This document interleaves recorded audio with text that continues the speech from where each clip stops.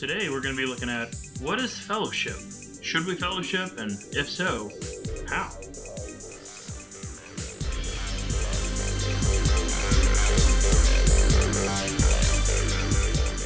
Thanks for joining me today. We're looking at episode number 5. What is fellowship?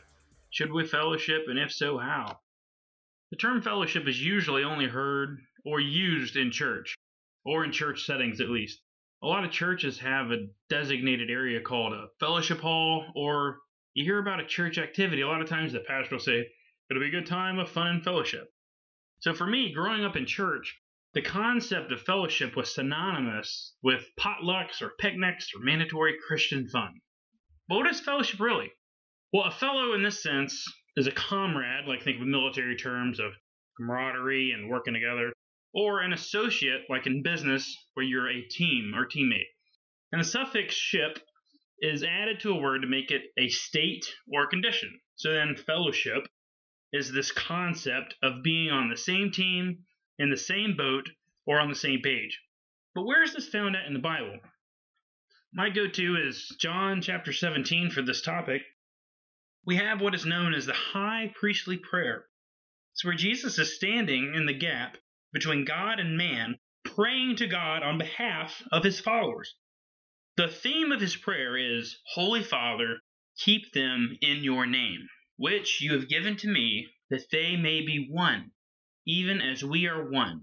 He is praying for his disciples here, but he also prays for future generations.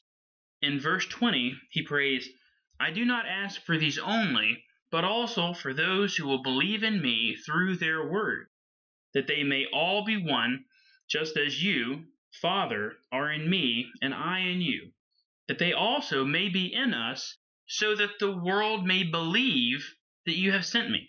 So the whole purpose of this concept of doing life together is so that the world will look on this community and say, man, that is what I want. That is something that I want to be a part of. It's so that the world may believe that you have sent me. This is the real deal, something that they observe. The Bible teaches fellowship, but it's not just Christian fun. It's the oneness of brothers and sisters doing life together.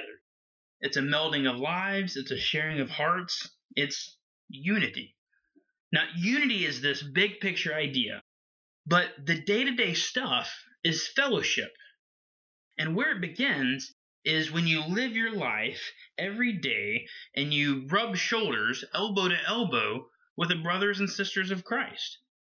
So what are you doing in a practical way to rub shoulders with other Christians?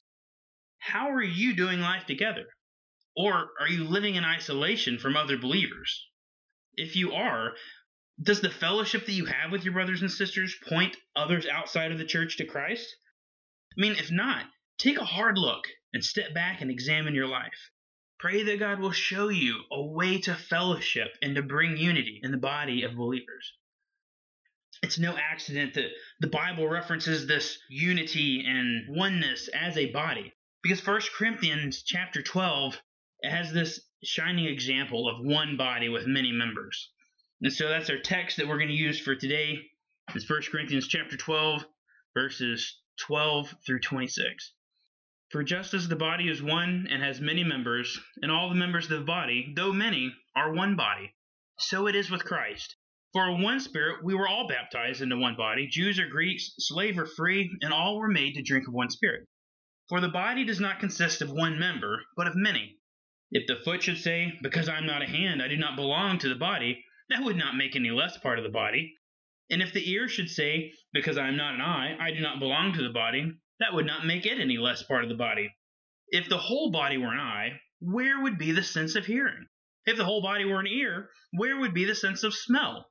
But as it is, God arranged the members in the body, each one of them as he chose. If all were a single member, where would the body be? As it is, there are many parts, yet one body. The eye cannot say to the hand, I have no need of you, nor again the head to the feet, I have no need of you. On the contrary, the parts of the body that seem to be weaker are indispensable. And on those parts of the body that we think less honorable, we bestow the greater honor. And our unpresentable parts are treated with greater modesty. which our more presentable parts do not require. But God has so composed the body, giving greater honor to the parts that lack it, that there may be no division in the body, but that the members may have the same care for one another. If one member suffers, all suffer together. If one member is honored, all rejoice together.